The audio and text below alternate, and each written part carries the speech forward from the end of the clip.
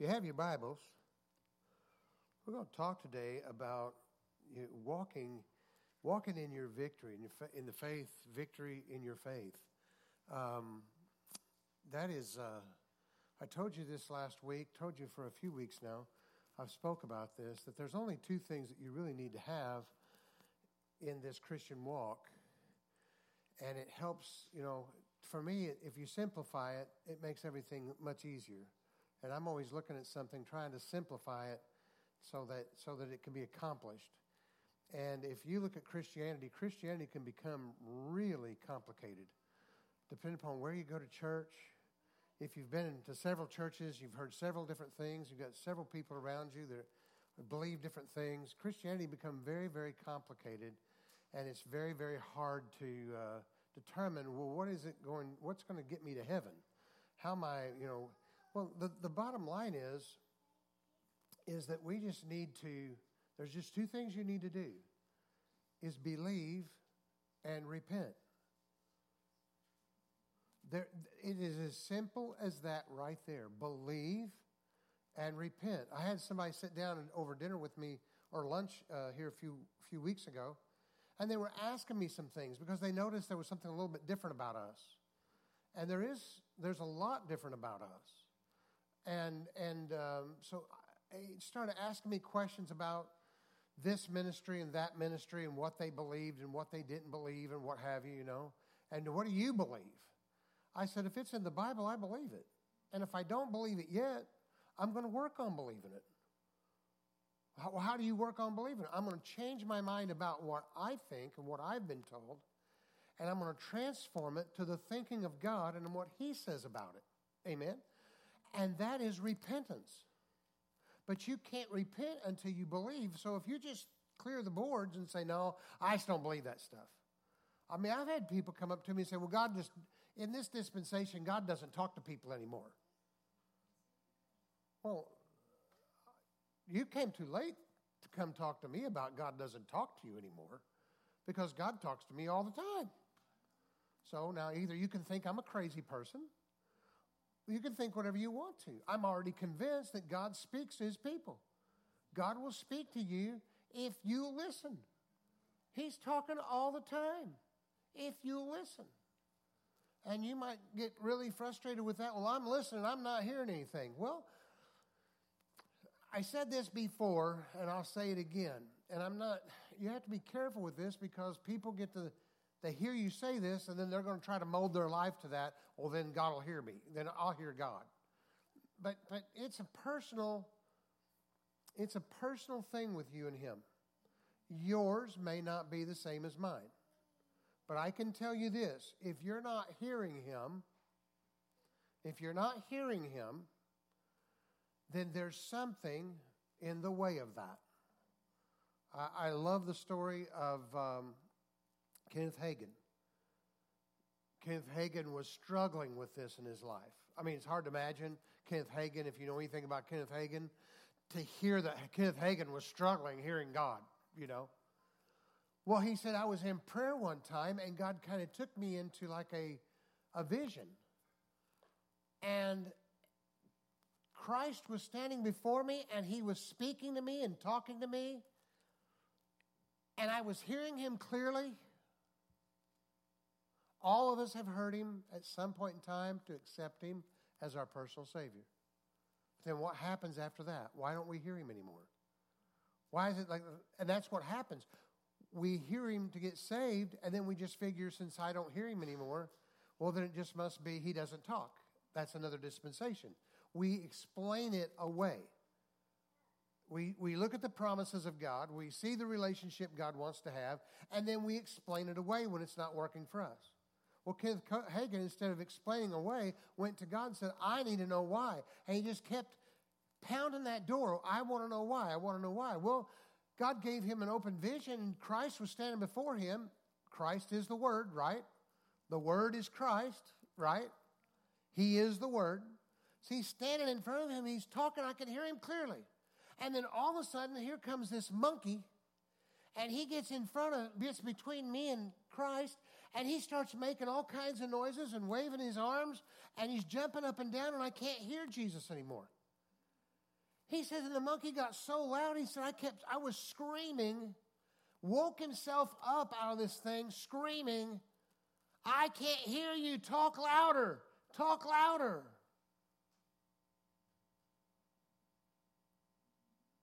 Well, the thing carried on, and at one point, he spoke to the monkey, and the monkey fell over dead. And then he could hear Christ. And he stopped Christ and stop. I want to hear what you said. And Christ just kept talking and just kept talking. And what God showed him in that is, you have to deal with the monkey. I'm not dealing with the monkey. I dealt with the monkey on the cross. Through the resurrection, the power, and the ascension, I dealt with the monkey. I've given you a seat next to me in heavenly places. You have the authority. You have to deal with the monkey. He said, what about what you said while the monkey was screaming? He says, you missed it. Time rolls on. I'm still speaking. Oh, wait a second. What? Yeah. When is God affected by Satan? Never. When is God affected by Washington, D.C.? When is God affected by Springfield, Illinois? When is God affected by Europe? When is God affected by Israel? When is God affected by Palestine? When is God affected by Russia or China? When is God affected? Never. Never. When do we quit being affected? When we think like he thinks. He said, my ways are higher than your ways. Think about that. My ways are higher than your ways. Well, why? He goes on to explain. Because my thoughts are higher than your thoughts.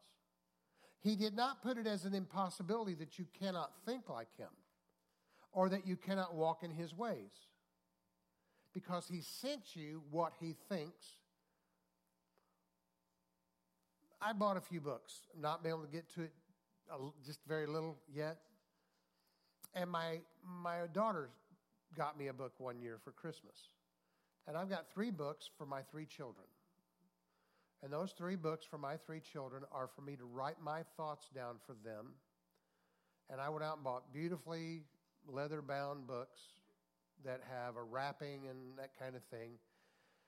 And those are my books that I will write to my children the words I want to leave to them, and they are not for them until after I'm gone. But I want to leave them a legacy of my relationship with God, and I want to leave them a legacy of believing in him above anything else. And so I'm working on that right now. And in the process of that, I didn't have any idea, but one Christmas, this last Christmas, I get this, it looked like a Crayola crayon book, wrapped up. I thought, they got this wrong, this must be for Annabelle, But it was from Annabelle. So I went ahead and opened it up, and it said, Papa, tell me your story. And so it's a book to go through and answer questions for her that she will have later on about me, so she can know me through her eyes and my eyes only. That's pretty precious. God gave us a book. And if you get the history on the book, you'll find there's no way this could not be God leaving us a letter. It's not by happenstance we have a canonized Bible in front of us. There's just no way. And when we look at the book, it's telling us what he thinks about us and who he is and who he wants to be in your life. When we transform our mind to that thinking, we will walk in his ways. And what the church has tried to tell us is if you do certain things, then you're walking in his ways. That is a lie. If you don't drink, you don't smoke, you don't look at women, you don't look at men, you live a holy life, then you'll be in the way of God. No. No. You begin to know who you are, who He is, and who He wants to be in your life, and the destiny and promises He has for you. It's the goodness of God that leads a man to repentance. When you begin to think like Him, you will change to be like Him, and then your ways will be His ways. The ways are a result of believing what He has to say. Even the stuff that's almost impossible to believe. I read in the Bible that 80 to 85 was our years. I watched my grandparents go. I watched the great-grandparents go. You watch people die all the time. And if you go out there, on an average, they're dying around 80 or 85. But the Bible, that's what David said, okay? But when David said that, he was looking at and thinking about the failures of man, the weaknesses of man. But God said, the number of man shall be 120. So who are we going to believe? How many years are we getting? Because that's what we believe. And because that's what we believe, that's the way that we are walking.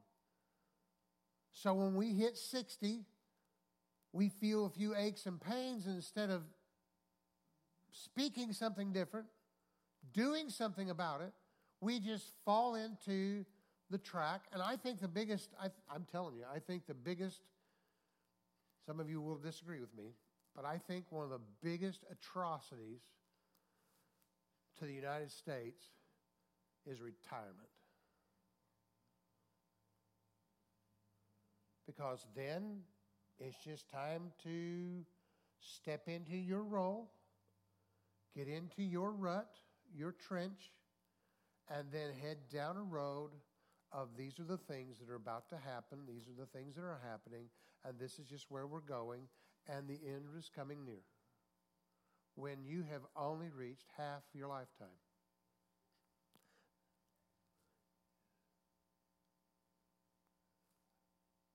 Half your lifetime is all you've reached.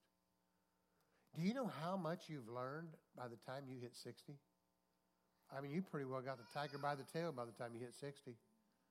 And now with all this knowledge, all this understanding, all this wisdom that you have, now all of a sudden we're just going to say, well, it's time for me to quit.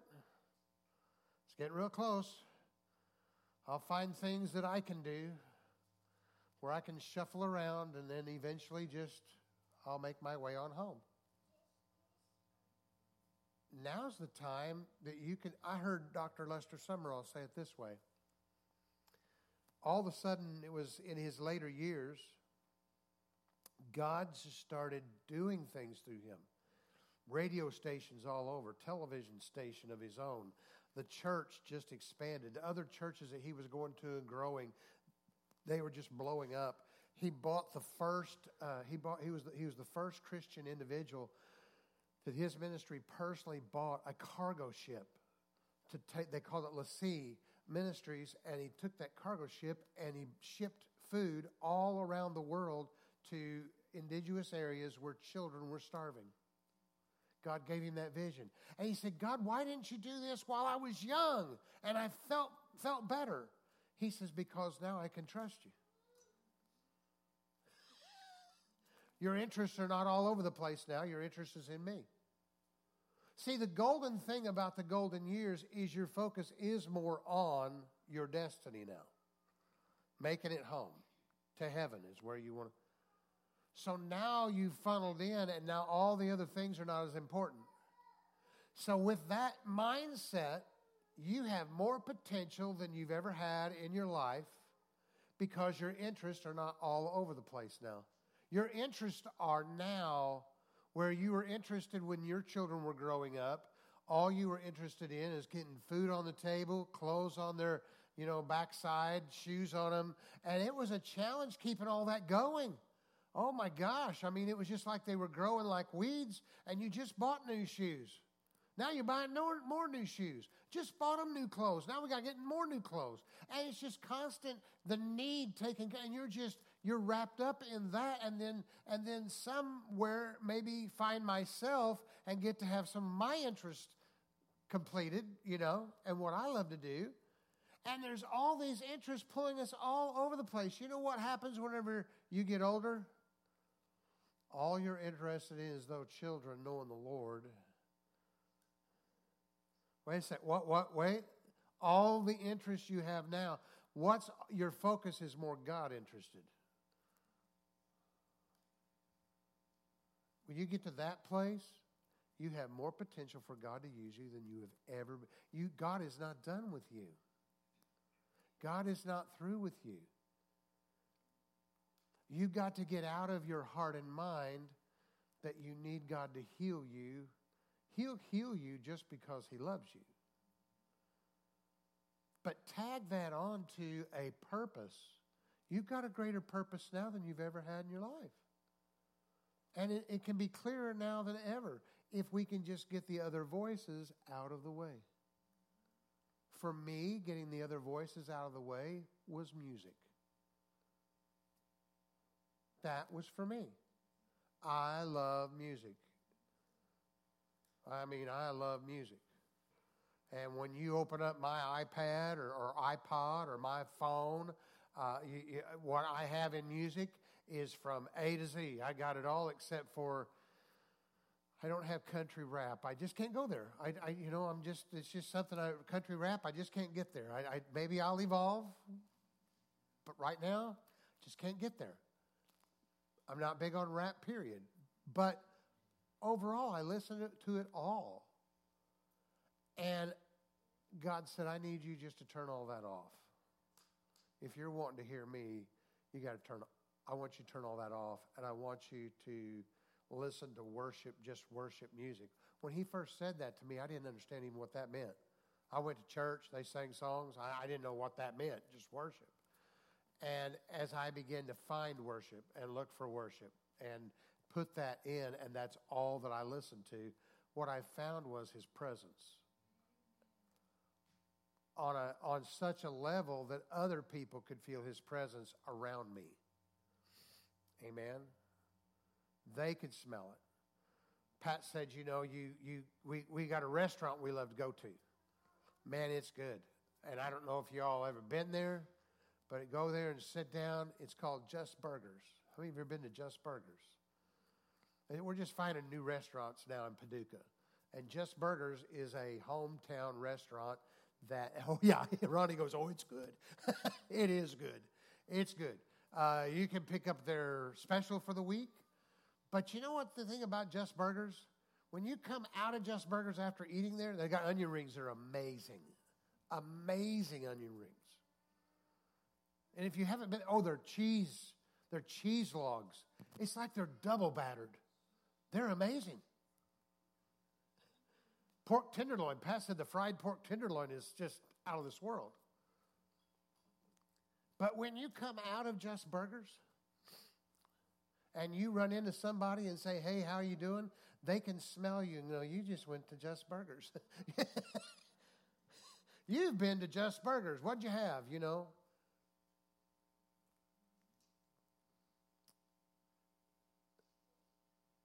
When you come out of the presence of the Lord like that, people know you've been someplace. And you don't have to tell them. You don't have to talk to them. You don't have to try to persuade them. His presence precedes you. And they smell Him on you. And it opens their heart to want to hear from you. Okay? That's so much easier than going in and dry running it, trying to tell people about Jesus. Amen? He never intended us to dry run it and tell people about Jesus. He intended us to have His presence go before us, prepare their heart.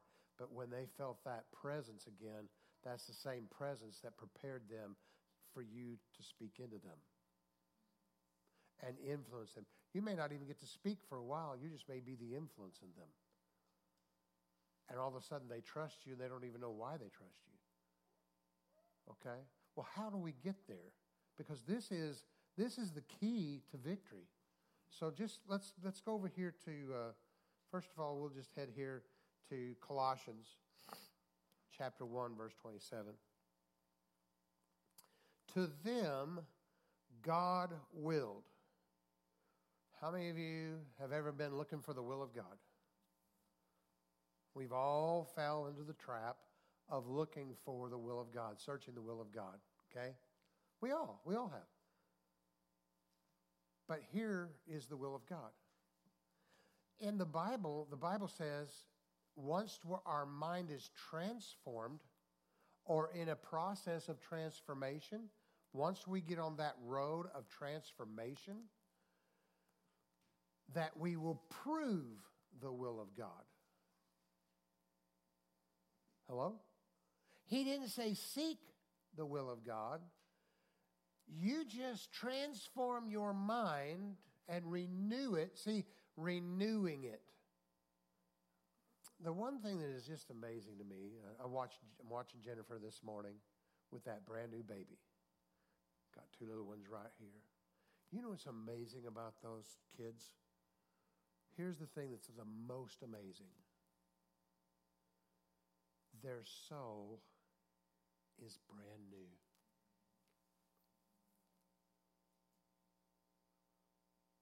And it's waiting to be conformed. It's waiting to be that little child is fresh out of the oven, freshly born, and it is ready and willing to absorb and receive. Amen? And what a responsibility we have. Wow, what a responsibility. Because the world is eager to get another thought in that fresh, new little soul. And if you don't think it's a soul, mind, will, and emotions, if you've not been around a 2-year-old. Do they not have a mind? Do they not have a will? And do they not have an emotion? Amen. And there's such an opportunity to sow the seeds of God's will into that little soul to understand what their true purpose is in life and the plan that God has for them and the love that He has for them and the direction and the protection and the provision that He has for them. Amen?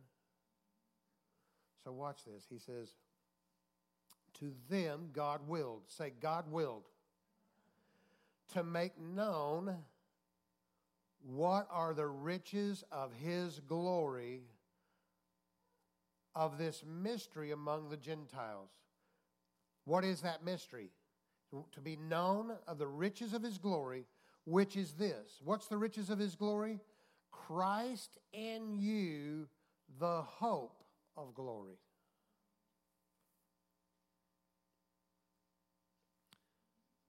If there's one thing I wish someone would have taught me whenever I was younger, is that God desires to fill me with His glory.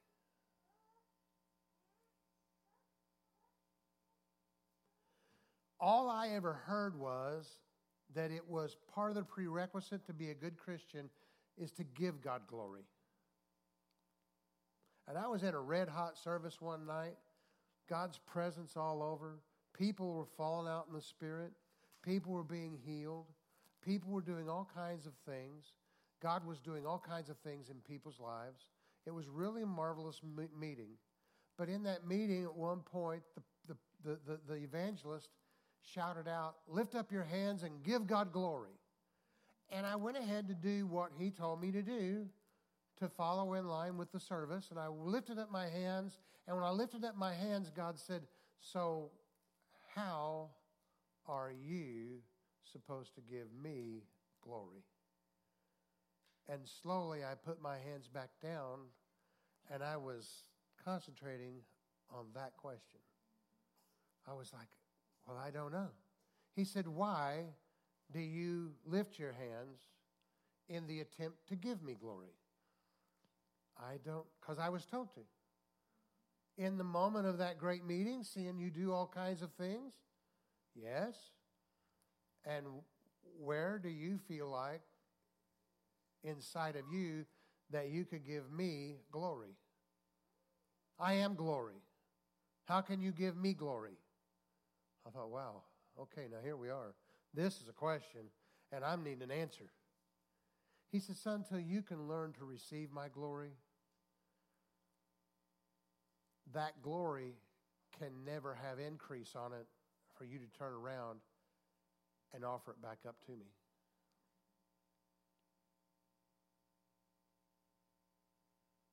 Remember, he says his word is like the seed in the ground. It falls in one kernel, but it comes up like the corn and like wheat, and there's more.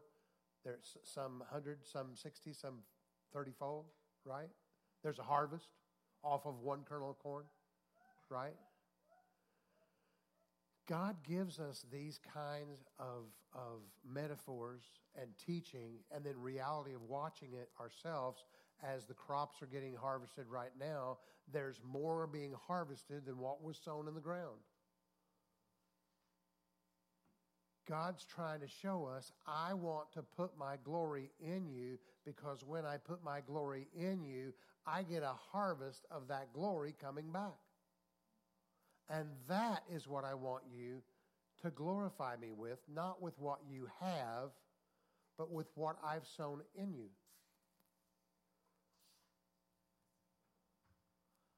How can you get that? You have to receive. And the only way you can receive is to acknowledge who you are, who he is, and his desire for you. Because you can't receive it if you feel unworthy. Oh, we don't. You'll hear this from religious gurus all the time, that we are not worthy of his glory. When his glory is what he wants to pour into us so that we can glorify him. It is the hope of the glory of God that we would be able to be filled with this, contained with this, so that it overflows out of us and it flows to others. That's the hope. That's his hope. And we're not talking about our hope, his hope. Watch this. It says it again. Which is Christ in you, the hope. Whose hope is this? It is God's hope. It is his will, and it is his desire, and it is his happy, anticipated, expected result in your life as he explodes the Word of God inside of you. As you receive his glory on these things, you receive the Spirit on these things, that it pours and now flows out and precedes you. Well, what work is involved in that? None. How do you change? You change your mind about it. You look at, weigh it over, and say, okay, this is, you do this all the time. This is so easy. You do this all the time. Watch this. I'm gonna read you the King James first, and then we'll go to the I love the Passion Translation. Proverbs 4, verse 18. But the path of the just, watch that, the ways. What's a path? It's a way. Your ways, my ways are higher than your ways because my thoughts are higher than your thoughts. Watch this. But the ways of the just is as a shining light that shineth more and more into the perfect day. The way of the wicked is as darkness. They know not what they are stumbling. My son, attend to my words. Incline your ear to my sayings. Let them not depart from your eyes. Keep them in the midst of thine heart. for they are life to those that find them, and health to all their flesh. Okay. Health to how much of your flesh? How much? Not some of it? Not a little bit of it? Not just to the cold, but also to the cancer?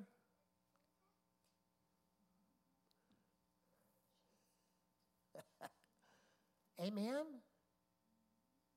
But what do we really believe? What do we really, watch this. I love the Passion Translation because it gives you more information. Same verses. But the lovers of God walk on the highway of light, and their way shines brighter and brighter until the perfect day. But the wicked walk in thick darkness, like those who travel in fog, and yet don't have a clue why they keep stumbling. Listen carefully, my dear child, to everything that I teach you, and pay attention to all that I have to say. Fill your thoughts with my words until they penetrate deep into your spirit. Then, as you unwrap my words, listen, unwrap my words, they will impart true life and radiate health unto the very core of your being. The faith movement failed us miserably because they taught us if we say it, it'll happen. Speak it, believe it. Speak it until you do believe it. This is something that really confuses me because I've been in those meetings. I'll go to those meetings again because they do have some stuff that's really good, but there always time, well, just keep speaking it till you believe it. Keep speaking it till it happens. Keep speaking. But the Bible says in two different locations, Old Testament and New, we believe, therefore we speak. So you got to be careful that you just don't listen to a man and just believe what that man's telling you. What does the Bible say? Does the Bible say for you to speak it until you believe it? Nope. The Bible says you believe, therefore you speak. So it's out of the abundance of your heart you begin to confess. Amen? If you're just trying to believe something, but you really don't believe it, what is faith? Faith is the substance of things hoped for and the evidence of things not seen. When you start looking at faith and what it does and how it operates, it's something that's already believing. It's an action word. It's already what you have decided is the way it's going to be. You believe it beyond a shadow of a doubt. How many of you believe there's a rapture coming? How many of you could I convince that it's not going to happen? None of you. Can't convince you at all. That's just that because you know that. You believe that. You've transformed your mind. How many of you believe Jesus Christ is the only Son of God? How many of you believe that? How can I convince you that he's not? If I started trying to convince you of that, you know what you'd do? You'd get up, you'd walk out those doors and say, I'm never walking back through those doors. Dean has lost his mind. There is no other way to God but through his Son, Jesus Christ, right? And you're convinced of that. So you are on the way. But your way is going to go brighter and brighter the more you are convinced of all the other truths that are in there. Because the same God that has shown you in Thessalonians that he is coming back on a cloud, the angel will, with a shout, and in a moment, in the twinkling of an eye, the dead in Christ will rise, and we who are remain will be caught up with them. That is not the second coming. The second coming is coming. That's getting us raptured out, getting prepared for the second coming. Because the second coming, he's putting his foot down. And he's showing up. Amen. In the person. Amen. And there will be a millennial reign at that point. And we will be trained and ready for that millennial reign when that takes place. And that is going to happen. You couldn't convince me of anything else. It's going to happen. The rapture is him catching us away. That is not the second coming. Because he ain't coming yet. He's staying right up there in between, calling us home. Is that a coming? No. When he came to earth the first time, he came and he walked upon the face of the planet, right? When he comes the second time, he's coming and he's walking on the face of the planet again. And you don't think there won't be peace that day? You don't think it won't be his way on that day? Huh? It'll change then. So as much as we believe that, the same God who taught us that in Thessalonians through Paul is the same God who spoke it through the prophet and said the number of man's days will be 120. Same God. Same God. But because of what we see every day and what we hear every day and the evidence that we have in every graveyard, we are not quite convinced of that. And that's where the world has stopped us from believing. That's why he said, be attentive to my words. Don't get caught up in somebody else's words. Be attentive to mine. It's as simple as this. David was chosen. The Bible says that his daddy had 8 children. He was the 7th son that was chosen. So we don't know what happened to the actual 7th son. We know that he had 8 children. We don't know if the 7th child passed away before David came along. We really don't know what happened because Chronicles says he had 8 children. In Samuel, he said he was the 7th child chosen, and he was the youngest. So something happened there somewhere. We don't know what happened. We don't have the history on that. But here's the bottom line. David was the last one chosen. David, for whatever reason, David was not even an option. And God chose him. The prophet came in. One by one, those children walked by. And he said, nope, not that one. Nope, not that one. Nope. You can imagine the guy who's coming in. You're the guy who's coming in with the word of God. Jesse has a son. He's going to be king. And you go to Jesse's house and say, Jesse, I need you to call all your children in. I need to walk in front of them because when I witness God's presence, I will know that's the one. And I will anoint him and he will be king. Okay? This is where God likes to put you. If you're going to walk in his ways, this is right where, Luke, he wants to put you.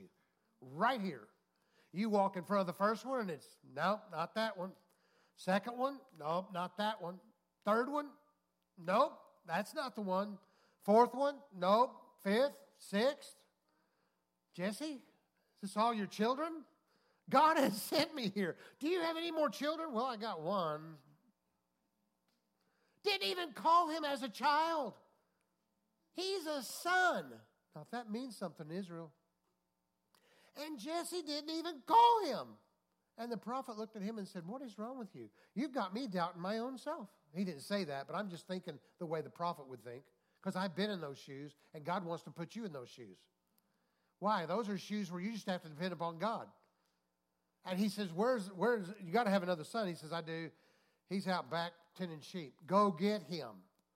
When he got him, all of a sudden it was the presence of God. This is the one.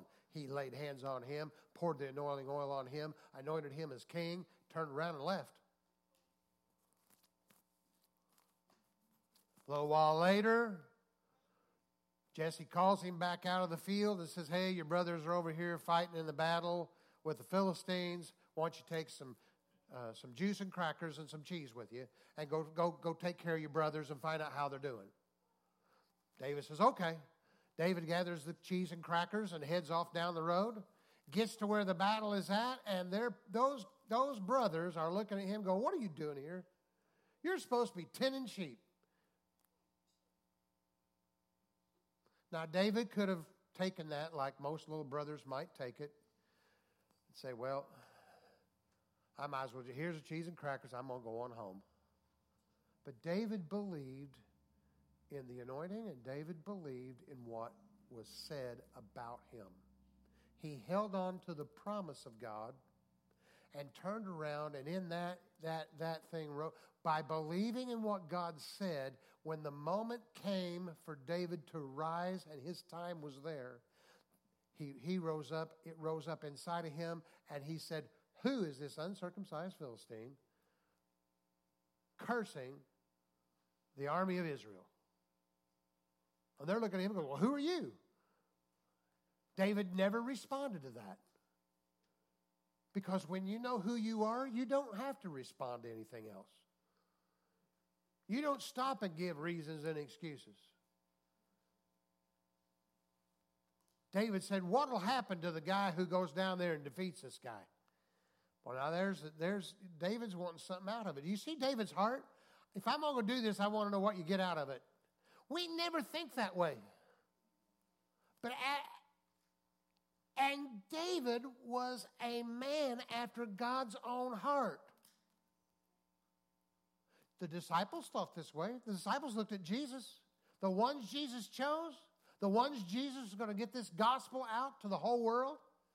Jesus chose men like this that turned around and said, hey, we've given up everything. What do we get? You know what religion tells you? That you're somehow a horrible sinner and probably not even saved if you're looking to get something out of this. Well, if that's the case, what are you even wishing to die to go to heaven? Why are you thinking about yourself? Huh? Isn't it amazing that God chooses people that has those questions on their mind? So what do I get? If I'm going to give up everything, what exactly do I get? And so the king says, you get tax-free, and you get his daughter. David says, well, I don't have a girlfriend, and not paying taxes sounds pretty good to me. So he's ready to go. That was a good enough deal for them. Understand, they did not believe in David. His own family did not believe in David. Folks, I'm going to tell you right now, the biggest battle you're going to deal with is your family and closest friends, because they know you. Your classmates. Oh boy, there's a whole nother realm you're going to have to get over, because they saw you in the locker room, they saw you in the shower, they saw you in your worst times, and they saw you in their best times. They saw you when you got drunk. Some of them even helped you get home. They saw you, they saw you, they saw you, they saw you. They know you. That's why I stay away from talking about yesterday with classmates. Because attached to yesterday is attached to everything they remember about you. And then the next step is to take you back to where you used to be and who you used to be and what you used to be. I can't go there. Amen. Neither can you. You can't afford to go there. God has called you. He's chosen you. He has a plan for you. And now I've got to conform my mind, my heart, my thinking towards that. Amen. If there's some area of your life you're not very happy with, you're not seeing the results that you'd like to see, or you don't even care for the results you're seeing, God has a plan for you. Doesn't mean you have to stay on this path. God has a plan for you. Am I saying He makes everything rosy? No. Character is built in the fire. Amen? Character is built in the lion's den. Character is built, but those are only moments of time. Character is built in the valley. Amen? Against Goliath. That's where character is built. That's where victory is seen, and that's where confidence is made. Amen? But guess what? We're not born to stay there. What you weren't born for is the people around you that do not celebrate the plan of God for your life. That's what you were not born for. And I'm going to tell you today, if you're going to have victory in your life, you're going to have to get around people that celebrate you. Whatever it is that you feel God's called you, I've had people call me up and they're starting a business. And I praise God. What can we pray about? What do we want to believe on? And I've had people call me up saying they're closing a business. You know what? It is not my plan for their life. It's God's plan for their life. If they're walking in the ways of God and this is what God is directing them to do, this is where they feel they need to do, then praise God. I'm excited about that. I'm excited when you open. I'm excited when you close. I'm excited because I believe in you. And I'm going to believe what God has said about you. And I'm going to stand with you in that. And you need to get people around you that are going to stand with you and believe in what God has said about you and what God is calling you to do or what God is nudging you in a direction. You need to get around people that believe in that believe in what you've done in raising your children. And if they're acting a fool today, they'll believe with you that they're going to change.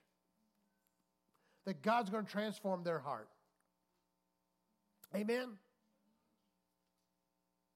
And you need to get around people that believe in you. Amen. And start separating yourself from people who don't. I separate myself. If it's not according to the Word of God, then you know what? I'm here to reach out. I'm here to try to sow a seed. I'm here to try to encourage, but I'm not here to hang out with that. Because if I hang out with that, it won't be long. It gets attached to me. And once it starts taking its attachment, then my mind starts transforming back to the way it used to be. There's some conversations Pat and I have had, and we were having one the other day over our business and some things we found out and some situations that it was a bad deal. And we started talking. She's in the laundry room. I was in the bed, on the bed, sitting down, putting my shoes on, and we were talking to one another. And then all of a sudden, there was a long pause. I said, honey, we got to stop this talk right now. This conversation cannot go any further. And she said, amen to that. That's exactly what I'm thinking right now. She said, we can't talk like this any longer. We're going to talk ourselves right into bankruptcy. I said, exactly. That's exactly what we'll do. God opened the door to this. God must have already decided that we were equipped and that we were ready and that all the preparation was already done. And I'm walking you through this door and this is what you're going to do. And now we just go do it. And He's called us to fix something. And we just came into agreement. Today, it changes today. This day, it becomes what it was to be. About 2 weeks later, we had a meeting with the company. 2 weeks before, Lucas, we were in the position of calling it either way. And we chose what way we're going to call it. When we chose it, we sat down with these guys. This one guy, straight out of the bakery. There's like three of them at his level. He said, I said, it's really amazing that you come out and visit us. I said, we really appreciate the opportunity to get a chance to meet you. This just doesn't happen. He goes, well, I wanted to put a face with a name. I said, really, what does that mean? He goes, well, I think they were planning on 6 months to a year for this thing to turn around. He says, and it's already turned around. And it had. Just in 3 weeks, it shifted. What would have happened to that if we'd have just kept talking? That negative talk. I don't know. I kind of think that it might have been a slow die. A slow burn is probably what it would have been. A miserable slow burn. But instead we spoke life into it. Because life is what God has spoken into us. God is speaking life into you. He's speaking life into you. Turn around and speak life.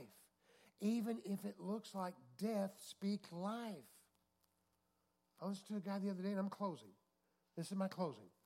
He was in a car. He witnessed a car accident. And he went out there, and they were working on this guy, and the guy died right there. They lost all signals of life. Now, this guy wasn't much of a church, he just wasn't much of a churchgoer. Wouldn't be what would maybe say the model Christian.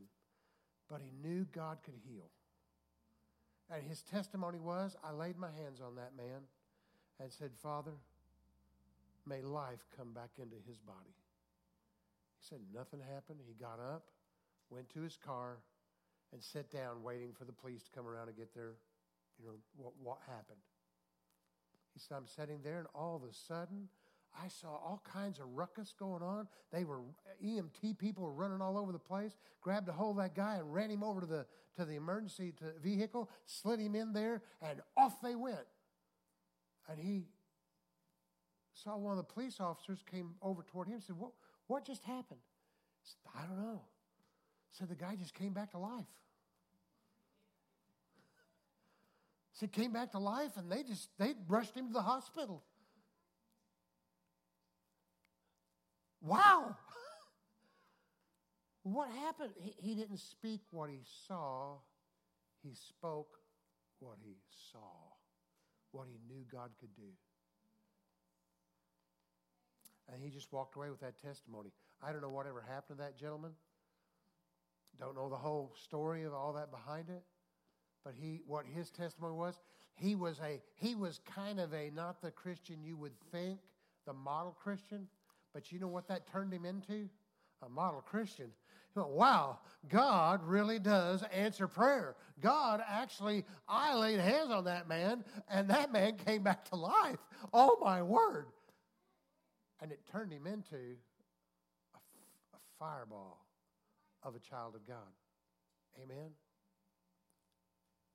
He got on the way real quick, on a way he didn't see before. Father, we thank you for your word today. Father, we are walking examples of the hope of your glory because Christ is in us. Father, give us the courage that when our moment comes, that we step up and allow you to flow through us. Father, I speak courage over every individual this morning. Courage comes to them. Father, enlightenment. Father, quickness. Father, courage.